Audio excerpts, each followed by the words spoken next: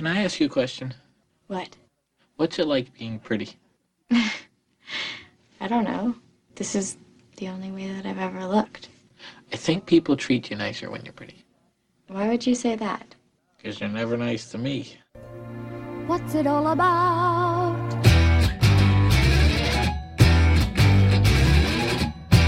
Myoclonic jerk.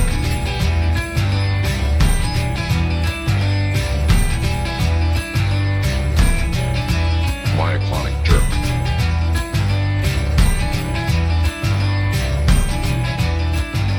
I'll show you the life of the mind!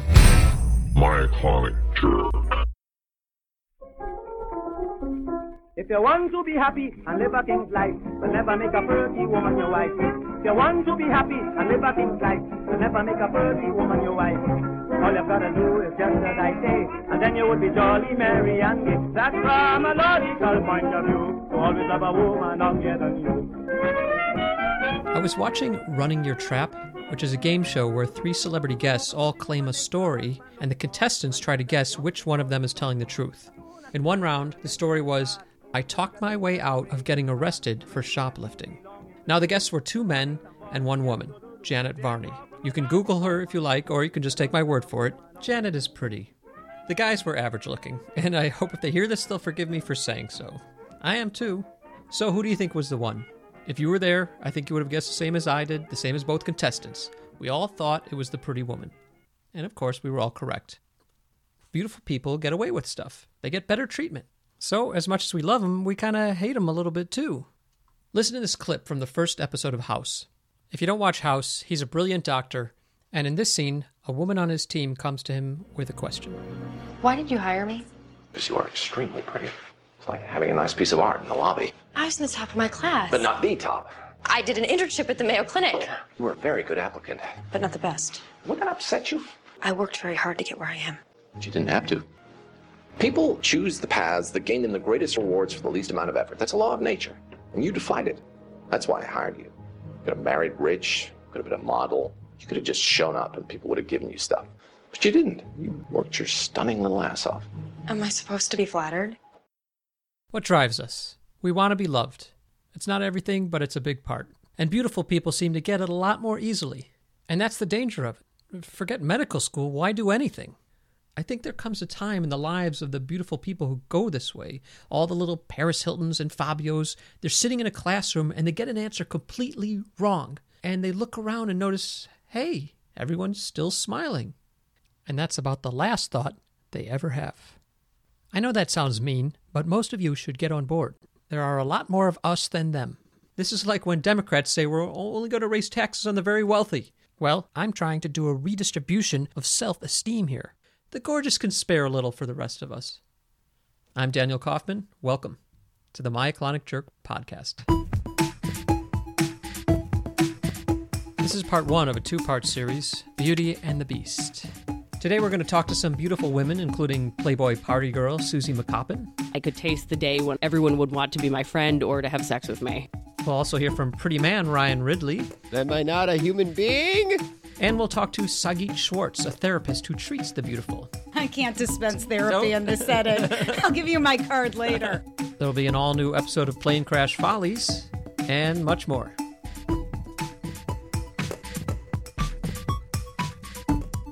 Jack, there you are. Something happened with Drew. It's the bubble. He is a doctor who doesn't know the Heimlich maneuver. He can't play tennis, he can't cook. He's as bad at sex as I am. But he has no idea. That is the danger of being super handsome. When you're in the bubble, nobody ever tells you the truth. For years, I thought I spoke excellent French. Bazar confond je fondue. Drew deserves to be told the truth. He's a good person who is a victim of our nation's obscene cult of superficiality. Okay, Lemon, did you tell him that he was no good in tennis? No, I let him win because I wanted to make out with him in the cab. Will I marry thee? Sorry, but no siree. You'll just have to find someone less lovely. Won't you stop now with the tears? Though it may take 20 years. Someday you'll move on. Just be strong.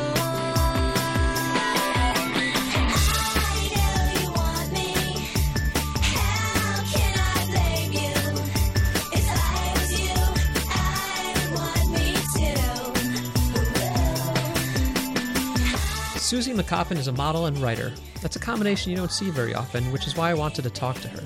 She's also Playboy's party girl, and if you want to know what that entails, go to playboy.com/partygirl. Since we didn't know each other before the interview, she brought a chaperone along, so we get a bonus beauty, documentary filmmaker Melissa Lefton, who also happens to be the person singing this song. So I think that beauty can be really bad for a person. There's the temptation to coast, and it can be corrupting. It's like this power or... I've been so, from a very early age, hyper aware of the power of beauty. I remember being so mesmerized by Cinderella and fashion magazines as a very young kid. And I've also alternated my whole life being in the beauty club and being out of the beauty club. Yeah, as you said, beautiful women tend to coast, but in those periods of insecurity, she formed a very big, funny, smart personality. Right. So you were looking at it from the outside when you were younger? Yeah, and then I remember always feeling very marginalized in school. Like, I kind of looked like Anne Frank. Everyone always used to think I was sick. I was really pale, really underweight. Yeah. I was so picked on as a kid. I would just sit and fantasize about sort of like a Columbine-style vengeance, but for me, it would be beauty. I could taste the day when everyone would want to be my friend or to have sex with me, and that would be the ultimate vindication. What age were you when you started to get this power? 15. You were very quick to answer. Yeah, because I'll never forget it. It was so extreme. It wasn't gradual? Yeah, it was just boom. There was this guy that was a few years older than me that all the girls were crazy for. And we went to a concert, and I was with a cluster of 15-year-old girls, and he pointed at me and summoned me over, and I couldn't believe it. I remember looking around to make sure, like, Vanna White wasn't standing behind me. Yeah. So that kind of tipped it off. And then the next weekend, my family went on vacation, and it was just palpable. People were staring at me on the street, and boys were asking me for my number and approaching me, and it was very sudden. And so how did you react? I was like, I've arrived. It was, You were happy. I was thrilled. Yes, the vengeance has begun. You didn't feel overwhelmed by all this attention? No, not at all.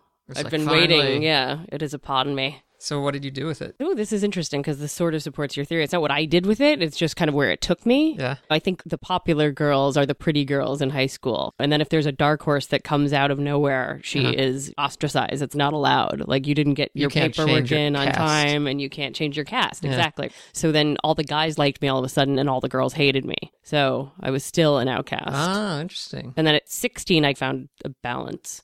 Because I think if somebody's just beautiful right from the start and doesn't have any problems, then they might be kind of loathsome. Yeah. Or what I find is they stagnate. They never have the That's all I occasion mean. to develop a personality. Right. Well, It's because just you don't have to. Why? You don't have to.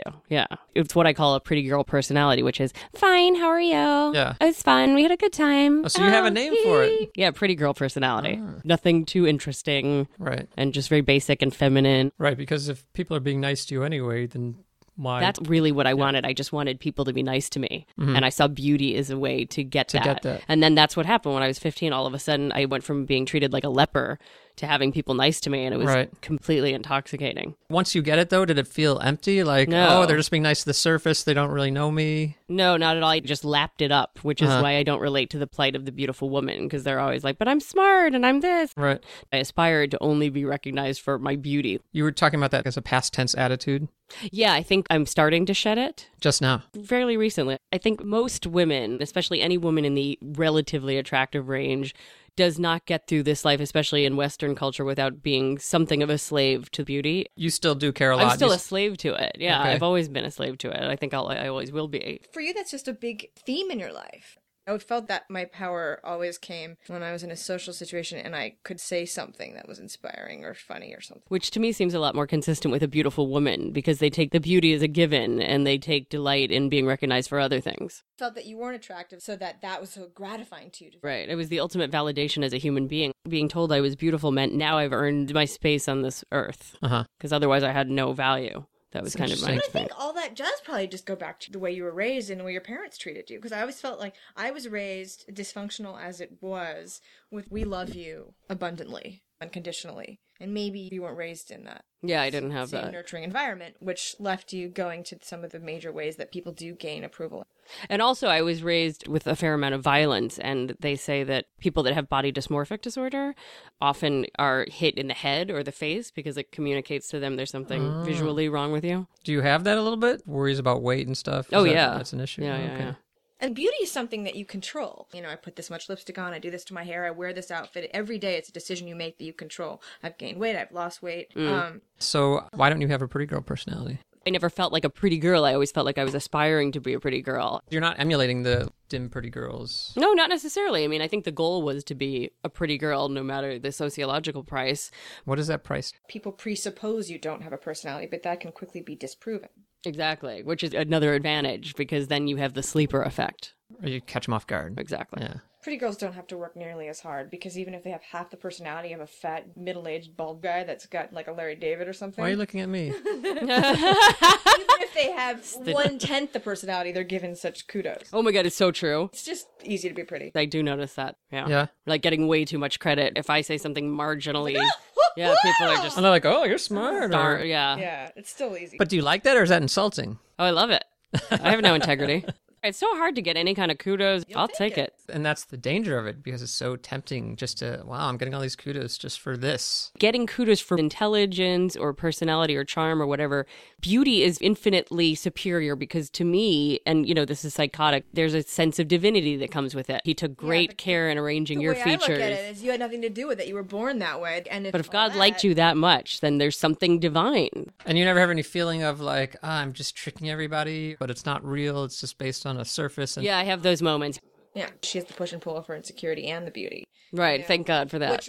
But otherwise you're just beautiful and then you feel like you're not seen. Right, they're just seeing my costume. Yeah. So it's others Earth always... suit. So you do see that a lot in other beautiful women? They feel like people are just seeing the surface and they're not getting... Well, that's always the stereotype. Right. He only cares about me because of my face, or I have more, and I write poetry, or I play the flute. With beauty also is that there's always somebody more beautiful. Yeah. Well, that's anything, but you could say, you know, being smart or Money. being funny or rich or... there's always... I don't think anybody has to feel like they're number one in any category to feel good, as long as you're above average. Yeah, but then there's just no security if you're with a guy and if you've gotten this guy. That's not true what you said, by the way. Go ahead. Beautiful women, it's a lot of the time it's a fight to the death. Oh, really? It's not like, oh, good, I'm an 8. It's good. Or even I'm a 9. Yeah. If there's one woman in the room who's more beautiful, that's then fucks your shit up. He has no value. You might as well be. She's completely eviscerated. Yeah. It's not enough to be in the 98th percentile. Yeah. Right. Why do you think that is? Because as the human animal, we compete for the most valuable resource. But there's plenty of resources to go around. It's not like some queen bee thing where only one beautiful woman gets all the goodies. There's tons of goodies and tons of men. And Well, yeah, but then you're talking about the silver medal, the bronze medal. It's You're less assuming appealing. that women are coming. That people are coming from a place of abundance. Most people come from a place of scarcity. Scarcity. Interesting.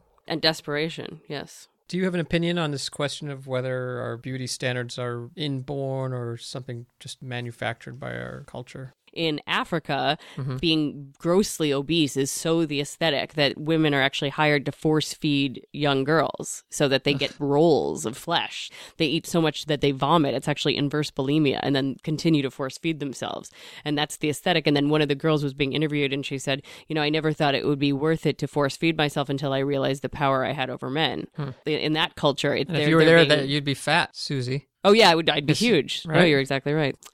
But anyway, it supports the theory that beauty is completely determined by outside cultural. But there's some other study that says across cultures we all... There are measurements. Right, symmetry. Yeah, but then whether you're fat or skinny or big boobs or small boobs, those that can be things are fashion. relative. Yeah. There's so much in Africa with the neck rings and all this horrible mutilation. Yeah, but wouldn't they impugn our cultural trends as well? I'm sure they do. I'm sure if they watched Baywatch. Yeah, I mean, you can compare like implants. They put balloons into their breasts? Yeah. What is that? Yeah. So whatever beauty is, whether it's cultural or inborn, it gives you power. And you want that. The way I say it is your hand is stamped. You're in the club if you're beautiful. You might tend to have a more generous view of humanity because people are nicer to people if they're that's also true. Friendly looking face. Right. And Generous because you give that off, they actually are kinder. It's a vicious cycle. It's right. It's a pretty cycle. It's a loop of appreciation. Becomes self-fulfilling prophecy either way, yeah. If you're pretty, it's like your charm is on steroids because people don't expect it. You get this extra. So you recommend it? Beauty? Yeah. Fuck yeah.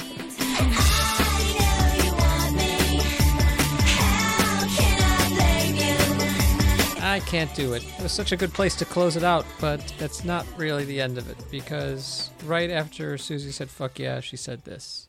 But they say beautiful women have a harder time. In what sense? Just being thrust into competition is hard. Oh, with that thing you were saying before, like, if you're not the best, you're nothing. Exactly. And it's just another thing to worry about. Oh my God, I'm going to get fat. I'm going to get crow's feet. I'm going to blah, blah, blah. Right. That's the worst part of being beautiful is that goes. Well, yeah, if you've coasted on it and then it's gone and then you have nothing. Yeah. I think there's a very high suicide rate among beautiful women in their late, whatever it is. Really? It makes sense. No, it does make sense. Yeah. I mean, I think there's a high suicide rate in middle age anyway, but probably... Right. Faded beauty would be an awesome catalyst. You're left empty-handed. Mm-hmm. See what I mean? Doesn't really work there. How about this song? It's from 1933. Athletics, cosmetics, a weighing machine are part of the feminine daily routine for what? And oceans of lotions and potions you take to keep that old something or other awake. Why not? Even after you grow old, baby, you don't have to be a cold baby. Keep young and beautiful. It's your duty to be beautiful. Keep young and beautiful. If you wanna be loved, da-da-da-da, don't fail to do your stuff with a little powder and a puff. Keep young and beautiful if you wanna be loved. Oh, a slim little waist is a pleasure, and a trim little limb is divine. Oh, a sly little eye is a treasure, it'll get him drunker than wine. Take care of all those charms, and you'll always be in someone's arms. Keep young and beautiful if you wanna be loved. I didn't really do a good job of supporting my prejudices here because all the women I talked to were cool and smart and interesting. But I don't see what the alternative is. I'm sure it'd be dramatic listening for me to berate a bunch of bimbos right to their beautiful faces. You know, your looks are going to fade, and then where will you be? And why won't you love me? I can't do that. I can't be that mean. Not one-on-one. I'd rather insult them all at once behind their backs. I'm kind of a coward. But it became a running question in all these interviews. Why don't you have pretty girl personality?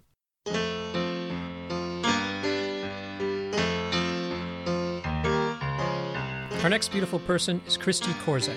She's a successful TV writer. She's written on It's Always Sunny in Philadelphia and many others, but she's also beautiful. How could such a thing be possible? I played her the quote from House, and then I asked her, do you feel like you're damaged? I could have been a stripper based on how I grew up. I'm surprised I'm not on a pole. As a kid, we moved around a lot. And so every new school I went to, it was like, you have to start over. And I was really cute up until like 8th grade. Yeah. I was super awkward after right then. At puberty, then it was bad? Right when you start dating? Yeah, right when you're into like, oh, that guy's cute, then you look totally weird. And my breast grew super fast. Yeah. By 5th grade, I was like a D cup. Wow. Which is horrible as a 5th grader. Sure. So I would wear like 2 sports bras to flatten them and a sweatshirt. And I was like, I don't want to have breasts. That's so weird. So every new school I'd go into, I would have issues with the girls. They would immediately not like me. And the thing I learned is that you make fun of yourself, you compliment them, you flip it around on them so they don't perceive you as being a threat. And that's probably why you got to be nice. Maybe. Because you had to be. It was a survival skill. Right. If you were just stuck in one school your whole childhood, and then you would have your beautiful friends. Right. And you just would have been one of those mean, pretty girls. Oh my gosh. It's lucky your mom was a model moving around all the time. I guess it so. It forced you to be a cool person. But what would my life be like if I was a mean, pretty girl? You wouldn't be a comedy writer. I wouldn't be. I'd be like... funny, because that's an adapted survival skill. It is. Funny, right? You were dancing like, hey, I'm not a bad person. Be my friend. But I wouldn't even need that. So you wouldn't have had it. You don't have what you don't need, right? I'd be married to like... some successful guy. Crazy rich. Maybe I wouldn't be happy, maybe old. But I wouldn't care. Oh, he'd be really old. Yeah. But then he'd die. And then you'd have all his money. Everything. I'd never have to work. I'd travel around. You wouldn't have to be nice or charming. No, because I just have money. You just sit by the pool. They'd be like, she's so beautiful. But then you'd get a little old and lose your beauty. Uh-huh. And then you'd have nothing. I'd have money. But you'd have money, so who cares? So you do I have a dog? Like you dodged a bullet. Yeah, you could have it. You have one of those little obnoxious dogs. So. Oh, my dog isn't even nice on the inside. Oh, you pretty things. Don't you know you're driving your drivers insane?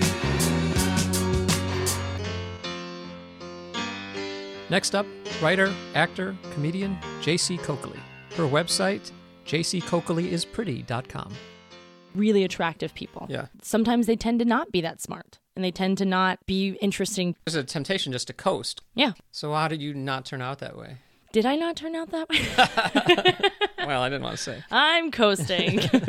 Well, I got sick in high school, where I was in the hospital for about 4 months. I have a thing called Crohn's disease. What age was this? This was 15, 16, 17, and then it went into remission at 18. Okay. All these nurses were coming in and out, and I was like making them laugh. Right.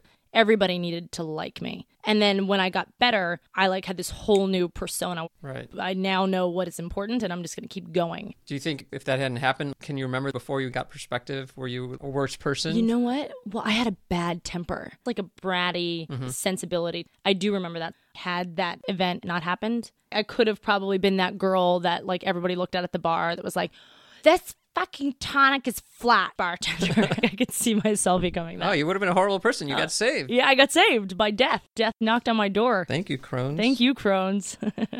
What do you think you'd be like if you weren't pretty? If you didn't have it? I would probably start my own podcast. Wait a minute. Let me make it plain. Gotta make way for the whole superior. I wanted to get the perspective of a beautiful person who's outside of the showbiz world. So I called my childhood friend Emma. That's not her real name, but she wanted to be anonymous. When I told her that I thought beautiful women who went through awkward years generally turn out better because they faced adversity, she disagreed. You know, I really think that it's less that someone was awkward and more the environment in which they were raised. Mm-hmm. My parents never said, "Oh, you're so beautiful." They were much more achievement-oriented. Do you think that's why you turned out to be an interesting, cool person? The way they raised me definitely, helped form who I am. Right. And the focus was, okay, well, you got a 91. That's very nice, but let's focus on why you didn't get that 100. Perfectionist? My dad, completely. So I've always thought about what I want to do in my life, much more than looking in the mirror. Right. And I know you're uncomfortable with the whole premise of this interview, but you still know you're pretty, if nothing else, by the way people in the world react to you. You know, can I tell you kind of a sad story? Yeah, anything. I'd been going to the Starbucks for a while, and this guy who worked there, a barista, would always give me that look. And I was going through a drive-through, and I'd been going there 2-3 years, and he finally looked at me and he goes, "I have to tell you this. I think you're so beautiful." And I never went back. It was like too much pressure. I felt like, what if I go back and I look like crap? That was the reason? And then I thought, that's so lame. Well, and that was like 2 years ago, and I still haven't gone back. What did you say at the time? I said, "Oh, thank you." I was flattered. The older you get, when you get that kind of attention, you're like, "Oh, okay, still got a little bit of it." And he was younger and very good looking. He was sweet. He wasn't like, Right, exactly. It's interesting. I think the exact same approach from a younger guy versus a guy 20 years older than you seems sweet and not creepy. Versus gross. Yeah. It's almost as if you look at the surface a little yourself. I know. I'm guilty. But I don't think it's guiltiness. I think it's just natural. I know, but it bugs me. You just want to be a soul who only sees souls. Yeah, I do. No, I know what you mean. I sometimes think I'd be a happier person if I didn't care at all about surface. There are women I liked and I wished I was attracted to, and I wasn't. Oh, God, absolutely. You know, like if I had to write a list of everything that I'd want in a guy, and I found that guy, but there was something physically unappealing, then I'd be like, it'd be tragic, right? Yes, for both sides. Right. Well, that's a good magic wand question. Go ahead. Would you like to lose that part of yourself that cares about beauty? You know, it's funny. I'd like to wave that magic wand on everyone else.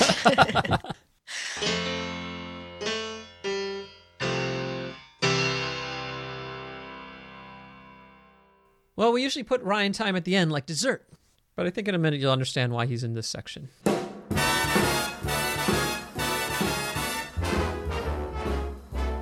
Let me say to the listeners who haven't seen a picture of Ryan or just know you as the funny guy, that Ryan is a very, very good-looking dude.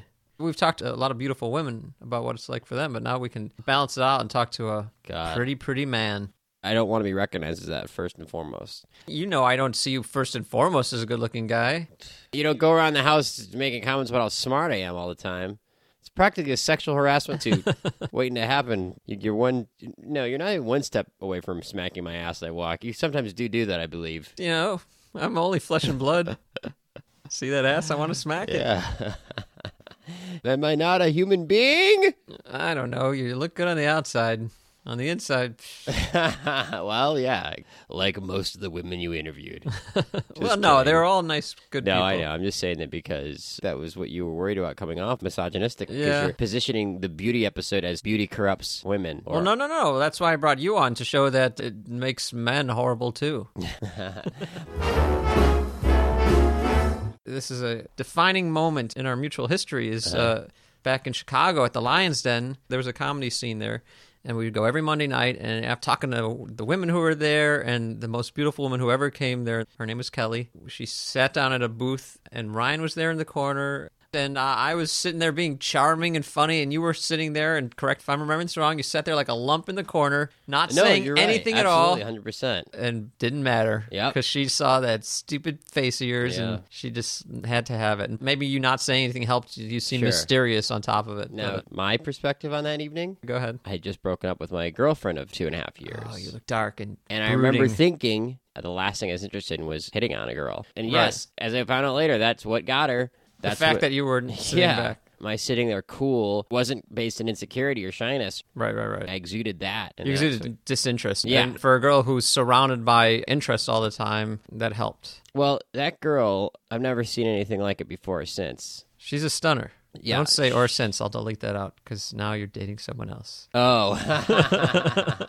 Okay, but Yeah. this is what I'm going to say. I've never seen men react that way to a woman before or since. Yeah. Not me. I've never seen men react that way to a woman But before or do you since. feel like you were not one of those men? I was somehow not under her spell. She was incredibly, magically beautiful. I remember one time taking this girl out and just men, just like a piranha tank. I was blatantly there with her and they just swarm on her. Yeah. And I actually heard, because it was during a comedy festival, I actually heard producers offering her opportunities. Wow. I actually literally heard a man say, I just have to tell you, you're the most beautiful woman I've ever seen. Like, two friends of mine came up to me, like men possessed, Yeah. they wanted to kill me, I felt like. They were like, almost were telling me, like, you're not good enough for that girl. Right. You know what I mean? Like they resented you. They resented me, but they were like, how could you be they wanted to, like, just take her from me. I remember picking this girl up at work, and I remember seeing a guy, like, that she worked with that was interested in her, just looking at me, just with murder in his eyes. Yeah. She was sort of that kind where she's sort of genuinely oblivious to it. Like, she probably knew to a certain point, but she's also, like many attractive women, just sort of like, yeah, this guy was so nice to me today in the train. I'm like, really? Yeah, it's because they all want to shtup you. And she's like, no. I'm like, okay, you call me cynical. Well, I feel bad because I brought you on here to trash a beautiful man, and we ended up just talking about some beautiful woman that you got. Well, why don't you go for it, buddy? Get the gloves on and... Trash you? Yeah. All right. Well, just so people know, that you're hit on by TV starlets. Yeah. That's your world. Sure. Yeah. Must be nice. Yeah, a couple actresses have come on to me. Oh, whoa. Just a couple? Yeah. Ryan, is it true or false that a very attractive woman has recently offered you money to have sex with her? Is it true or false? That's true. All right. But I mean, come on. What? She's a little crazy. But she didn't make that offer to some average Joe. I know. Some charming, okay-looking, short Okay, you know guy what? with It's a receding pretty good. hairline. It's pretty good. It feels pretty good. I'm not going to lie. Yeah. But at the end of the day, I can't make money. Oh, wait a minute. Yes, I can. We just said... That's awful. You're like Joe Buck in Midnight Cowboy. And you know what that makes me? Ratso Rizzo. Yeah, but did Ratso Rizzo get laid a lot on OK Cupid dates? I haven't seen the movie. No, he didn't. Oh, then you're not Ratso He died Rizzo. of us. You're more like, I'm just little Joe Buck? no, you're Benjamin from The Graduate. Oh, I'm sexy, Dustin. Except you're the age of Mrs. Robinson, so... That's sad. I thought I was going to get out of this in a good way for a second there, No. and then you pulled it out. Okay, but I can't make a decent living. Come on. I'm a writer, and so, I'm trying to get jobs based on that. So you don't even care, huh? That's what you're saying? It doesn't serve me economically. It serves you emotionally. It makes me uncomfortable. I remember when I did stand-up comedy, like, I hated thinking that women might be attracted to me. Right. Because when you're Why on does that stage make and you you're performing, uncomfortable? It really is like being seen as a piece of meat. Oh, it's true. sounds great. In bed, it's great. Comes to, like, But that's sex. how you get in bed. By Yeah, but being... no one wants to. Boy, talk about comedy. No one wants to laugh at it. Yeah. The second an attractive woman comes on stage, boy, most of the time they're not that funny because Right. they haven't been, Well, I think that's our prejudice, and probably against handsome guys, too. There's not that many handsome male comedians because something about being an outsider Being stepped on in life is what makes you develop your sense of humor. The popular people, they don't question their lot in life. Mm-hmm. That's the kind of stuff that leads to people being funny, is when you start questioning your reality because you're not so happy with it. But a good-looking person is pretty happy with it. They don't ask a lot of interesting questions. I asked interesting questions. Well, yeah, I'm speaking in general, Ryan. I'm not attacking you. I just feel a little, on the ropes here. I was just agreeing with you. You were saying the same thing about beautiful female comedians. You don't have that same prejudice if you see a really handsome guy get on stage. You don't think? Well, it depends. I mean, these guys get on stage and they just come off like you're the guys who picked on me in high school. You're not. You're not funny. It's the guys. That's what I'm saying. It's people who are picked on in life. Those are the funny people, not the bullies and the bullied, prom queens. So maybe that's what saved me, huh? Yeah. Thank God those guys picked on you. They make you fun. Or you'd just be another one of them. Yeah. If they had let you into your group, you'd be just this pretty jerk. Yeah. Yeah, so all right, what if a little wizard flew in here and said, Ryan Ridley, I will make you funny looking. Go on. And less attractive, and then people will only appreciate you for inner qualities. I will give you what you ask for. Oh, wait a minute, but what's the upside? I'm a busy wizard with many people to screw around with. Many one-sided wishes? I mean, there's not many ironic offers to make.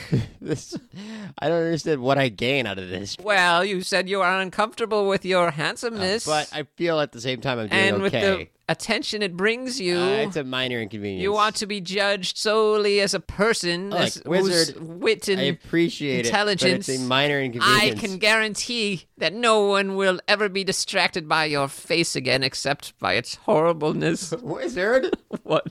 You're the worst salesman ever for wish fulfillment. All right, let's switch roles, and I'll be handsome Ryan. I wish there was a picture of me like playing with my hair, and you be the wizard. Handsome Ryan. You see, I'm doing the wizard. You sound like a king. Oh, I'm doing Gandalf. Oh, okay. Yeah, like that kind of wizard. Handsome Ryan. Yes. I will offer you a wish. Well, I guess I'd like to have a really good paying job on a network TV show. Granted. Oh, the twist? You're the star of The Young and the Restless. What? You pretty boy. How about it? You're a very mean wizard. Now all the attention that you get is because of your looks, you little cream puff. Oh, I see what you did there. Yeah, that's right. I know how to be an ironic wizard. But I don't know about that other guy. Everybody's talking at me. I don't hear words they're saying. Only the echoes of my mind. People stop and stare. Now here's comedian Todd Glass. No one walks by a puppy and is like, "What's up?" No, you see a puppy. You ever see a puppy so cute? I don't know how to say this. You like it's so you want to fucking bite it. I see the tables here tonight that know exactly what I mean. Because they look at each other like, I know what he means. You want to bite it, of course. And other people are like, what? Yeah, you want to bite its cute little face. You want to mush it and squeeze it and just... Why is that? Some people go, no, you just pet it. Yeah. No, you pet it doesn't work. Petting it. Oh, there, no, you start petting it, then you're like, you're getting bit. Oh, so cute. My neighbor their dog had a litter of golden retriever puppies. Oh my God. They were 6-week-olds sitting in the whelping box, and one tried to scratch itself and it fell over. I'm like, that's it, I'm eating you. You're too cute. It had the cute little pink tongue. You ever see a puppy when it has a pink tongue and it's sticking out, but its mouth is closed, but it doesn't know? It's like, I want to pull the tongue. But I wouldn't because that's mean, but something about it. I want to pull it. There you go. You're so cute. I'm just pulling your tongue because I love you. My neighbor has a cat. It's big, and it's one of those cats I wouldn't mind having. First of all, it's about 40 pounds overweight and mad. And that's even cuter. One time she asked me if I'd watch it for her for 2 weeks, and it hid the whole time. And all I wanted to do was pet it. Every time I went to pet it, it ran away. I was getting frustrated. So I went to pet it, and then it ran under the bed. And I knew this was wrong. Don't judge me. I thought, I know you don't ever grab a cat by its tail. But I couldn't help it. I was like, I'm like, all I want to do is fucking pet you. You're a son of a... All I want to do is love you because you're cute. Just let me love you. Just want to squeeze your face.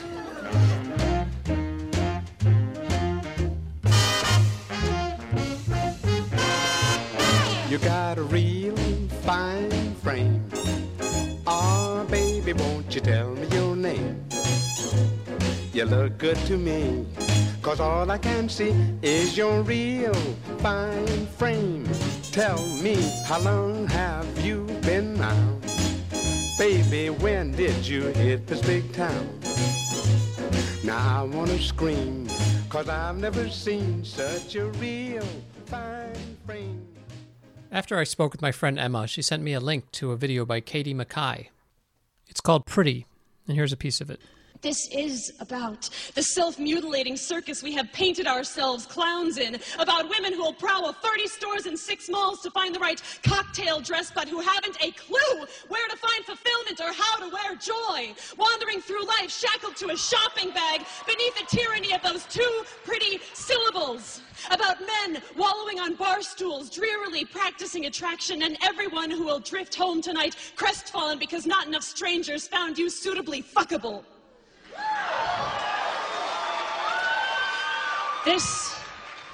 This is about my own someday daughter. When you approach me, already stung, stained with insecurity, begging, Mom, will I be pretty? Will I be pretty? I will wipe that question from your mouth like cheap lipstick and answer, no. The word pretty is unworthy of everything you will be, and no child of mine will be contained in 5 letters. You will be pretty intelligent, pretty creative, pretty amazing, but you will never be merely pretty.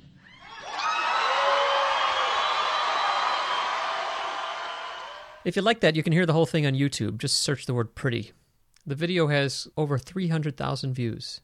I tried to Google Katie, and all I could find were links to this piece on various women's blogs. Clearly it touches a nerve. It sounds a lot like my feelings on beauty, but they're not the same.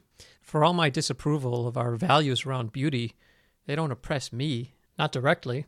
Yeah, I like that 30 Rock clip because it let me pretend I was balanced in this, but there's no getting around it. Beauty hits women harder.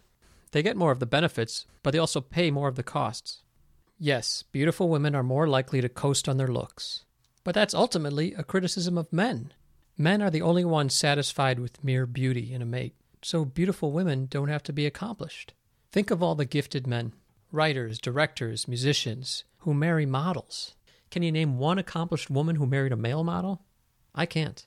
Beautiful men aren't as prized because women want more. So if beautiful women are worse, it's only because men generally are worse. And if I seem to embody any misogyny, it's actually rooted in man-hating. Or as Farrah Fawcett Majors said, the reason the all-American boy prefers beauty over brains is that the all-American boy can see better than he can think. When I some glad morning, Lord, I'll fly away. And now, ladies and gentlemen, it's time for Plane Crash Follies, with a new cast of characters each and every episode.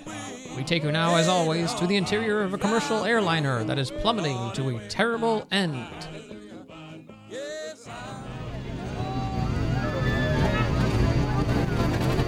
Oh my god, please, this can't be happening. I don't believe that this is happening. Excuse me, is my lipstick even? What? My lipstick. Can you tell me if it's unevenly? Are you crazy? What difference does it make? I'm trying to do my makeup. Why? We're going down. Well, what should I be doing? I don't know. Well then, if you're not too busy, would you mind telling me if my lipstick is okay? Yeah. It's good, I guess. Okay, thanks. You look very nice, actually. Oh, thank you. That's sweet. Do you think maybe, since we're, could I kiss you? Oh, no. I don't want to smudge it. Are you serious? It's about to get very smudged. Gross. Don't be mean. Sorry. What about my blush? I feel like I put on too much. No, it looks good.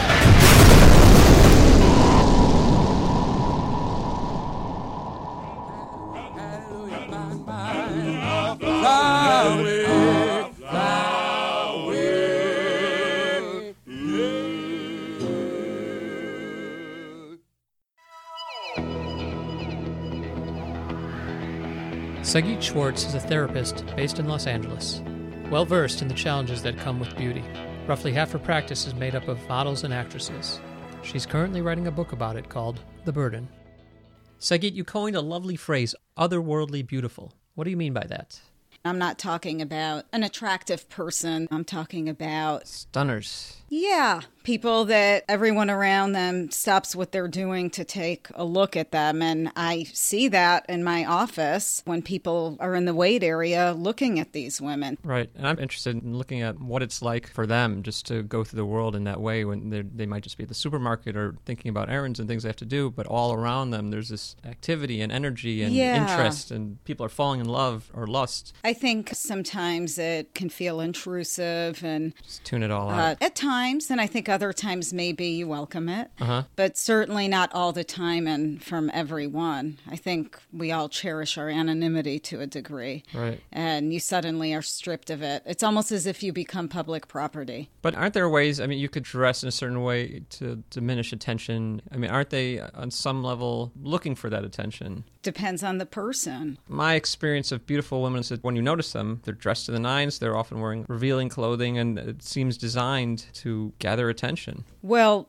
there are women who aren't beautiful, though, that dress in a provocative manner. Right. But I think from the whole spectrum of women who dress provocatively, they're all trying to get what the beautiful women get very easily. What do the beautiful women get so easily? They get admired, I guess is the big thing. I mean, we all want to be smiled at and affirmed. But it's very artifice-based. Right. So you're really not being seen. People want people to acknowledge them and see them as whole, multidimensional human beings. We all have that drive. Sure.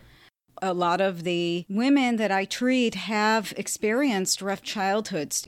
Then when they enter adulthood, they're not feeling so great about themselves, even though the world might be gawking at them. And it almost makes it worse when everyone around them thinks that things are so great for them. Right. So there's less room for them to experience their humanity, to say, hey, I'm having a bad day. Hey, my childhood sucked. Oh, tell Nobody me about wants to hear it from like a gorgeous, stunning person No, we all there's envy. less compassion. Yeah.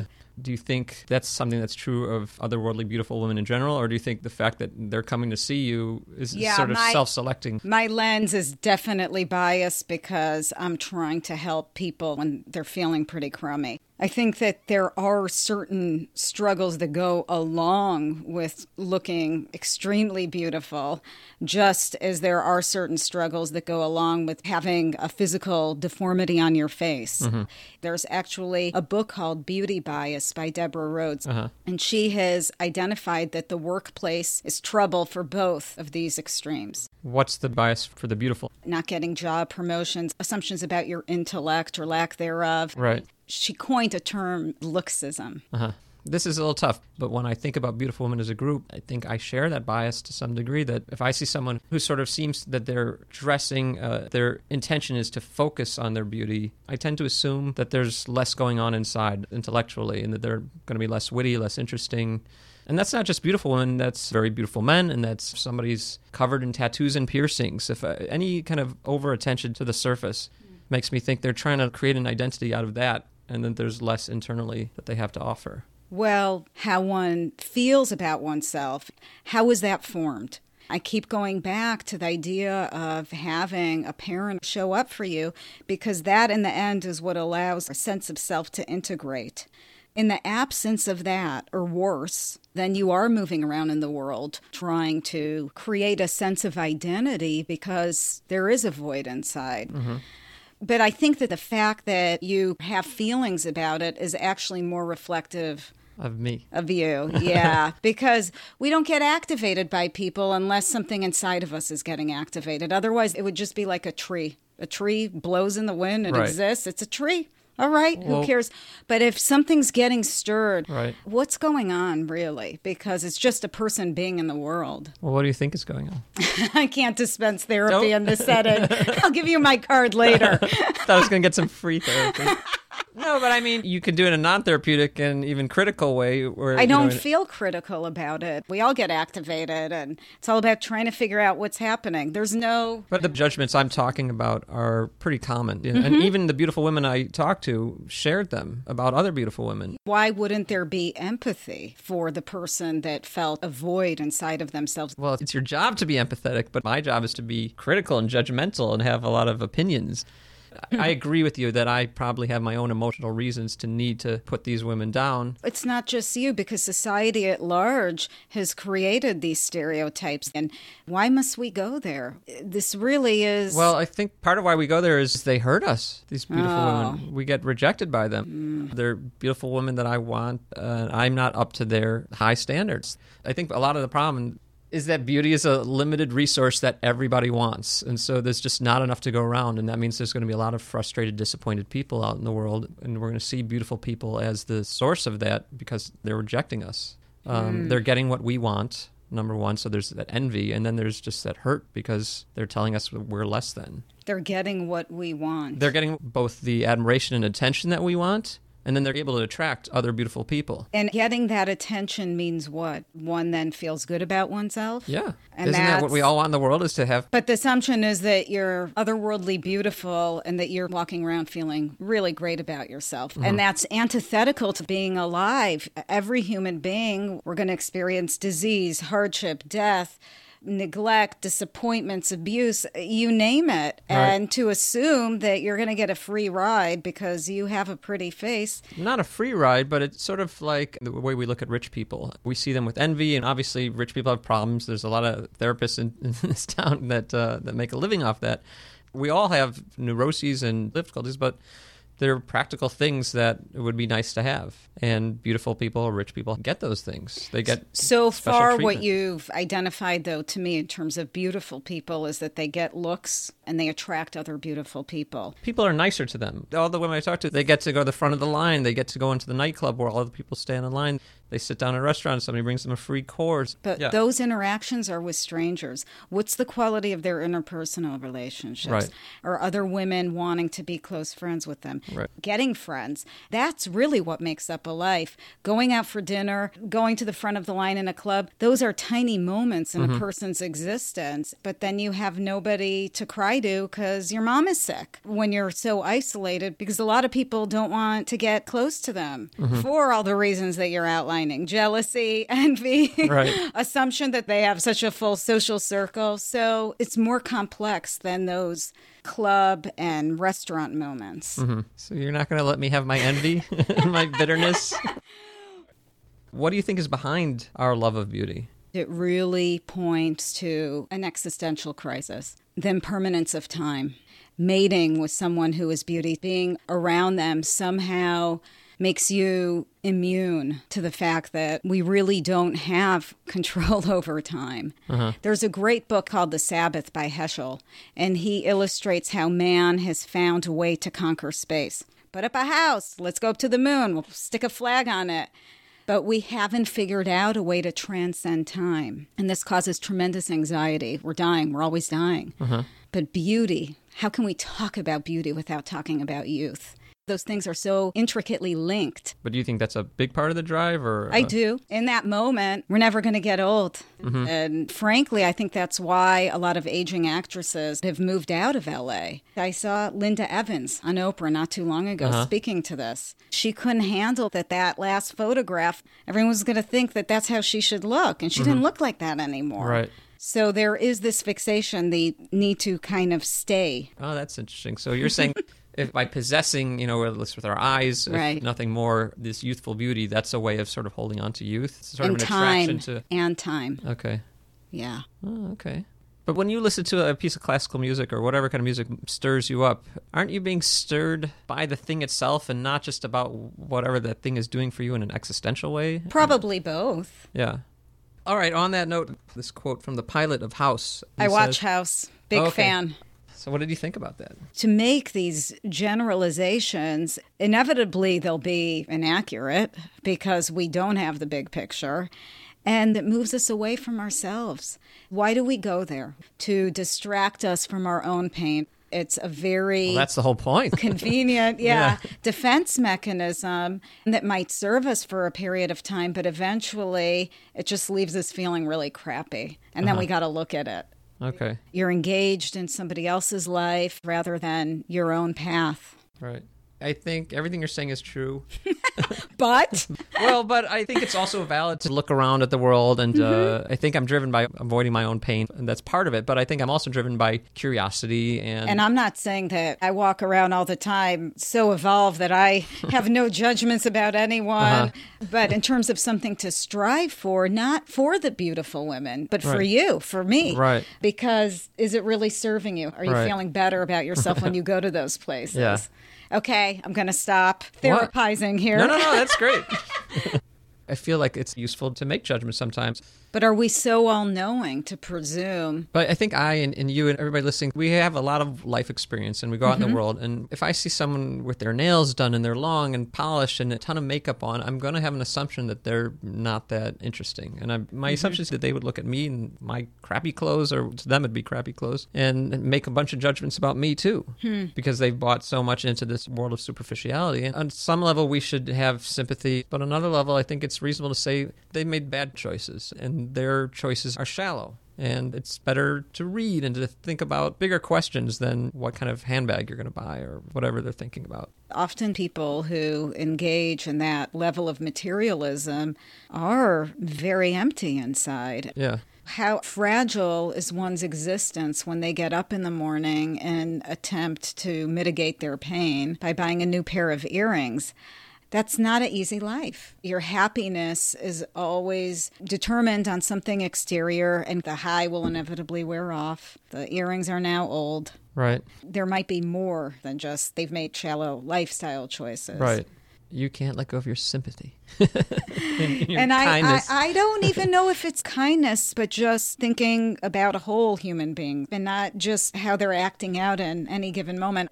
There are plenty of moments in my life that I might not have been proud of, and I would hope that those around me could see me as a whole human being.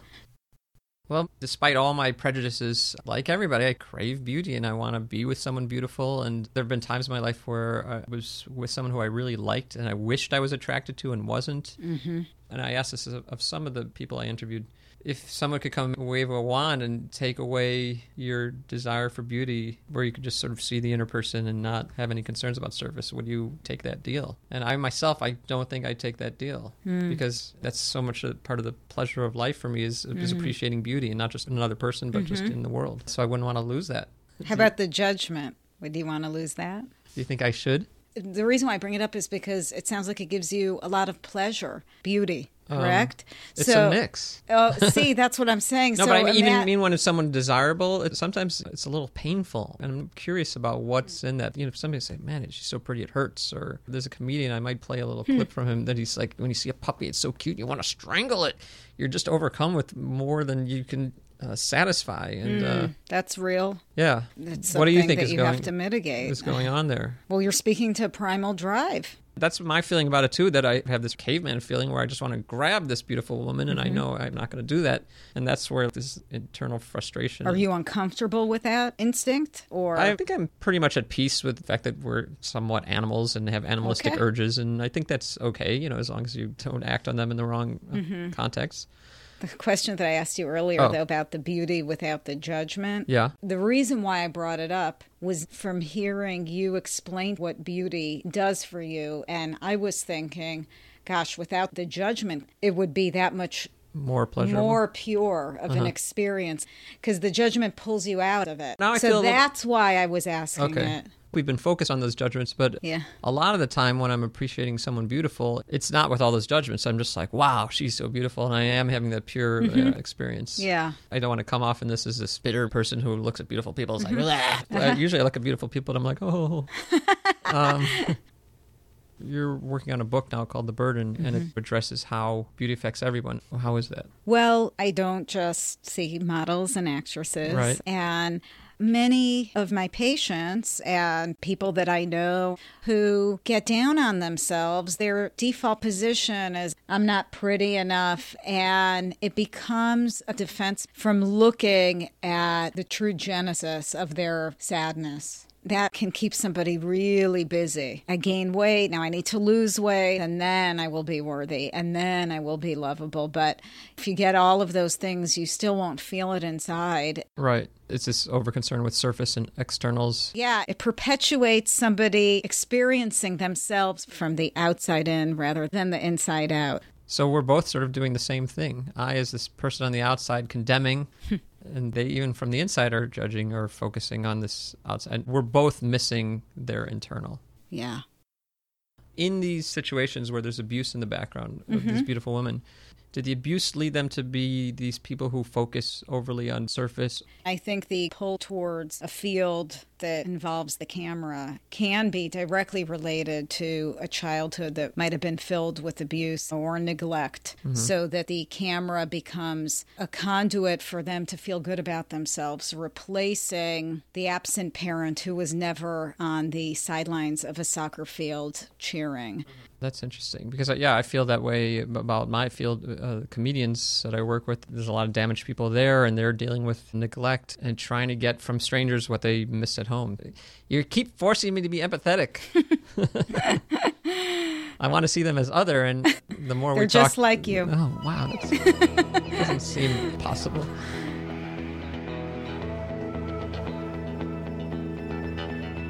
Man, I thought the pattern of the show was going to be I start with questions and end with, if not answers, at least a little clarity. But I feel like with this episode, I've done the opposite. Sagit especially really got in my head. Thanks a lot, Sagit. Anyway, I'm convinced. In looking at how people turn out, beauty is much less important than just how you're raised. But we're not just raised by our families. We're also raised by our computers and our TVs and billboards. Advertisers know no stronger tool than beauty to get us looking their way. And as they use it to sell us shampoo and cars and soda, they inadvertently sell us on beauty itself. And then we get to care about it even more, which makes them use it more. And our other ideals start to get crowded out. So being vapid doesn't come just from an unhappy childhood. A lot of us lead empty lives, largely because we're part of a culture that promotes it. And a lot of people are devoted parents and still raise their kids awfully just because they have crappy values that they lovingly pass on. We're too many of us looking for shortcuts to esteem, not wanting to figure out what matters. I picked on Paris Hilton at the beginning, but the fact that she's famous is an indictment of us. But yes, as long as I'm handing out indictments, there's clearly something wrong with me that I can take one of the best things in life and spend a whole show complaining about it. It's something I'm going to think about. Meanwhile, I'm going to continue falling in love with 2 or 3 complete strangers just about every time I go out in the world.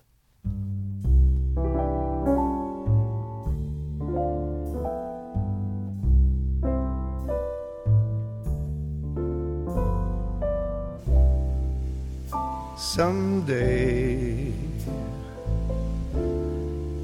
when I'm awfully low, when the world is cold, I will feel a glow just thinking of you and the way you look tonight.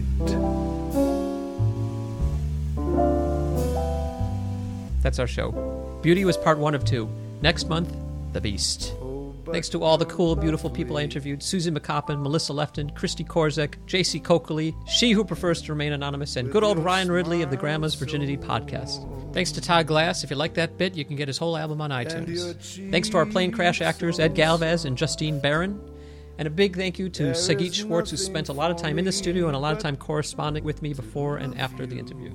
And thank you for listening. Check out the website, myclonicjerk.com, or find us on Facebook. You can post your comments there or send them into mailbox at myclonicjerk.com. Happy Thanksgiving!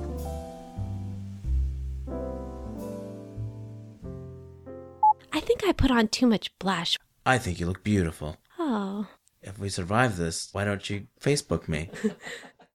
I think I put on too much. No. Thanks. Gum? I think I'm wearing too much blush. No way. Thanks. You're an autumn, right? Autumn, winter. Do you think I'm wearing too much blush? A little bit. Listen. Yeah? I'm a little concerned about something. What? My eyebrows. You look like a talking magazine cover. That's my dream. Really? Yeah. My dream is that my dad gets killed by clowns. Now I'm a little scared. Oh, Wait. now I'm not. Oh. So about that smooch. No. Oh. How about on your forehead? You don't have lipstick there. Keep kissing the air, buddy. I'm hoping turbulence will knock you into my direction. Or what if it's like, okay, you can kiss me right.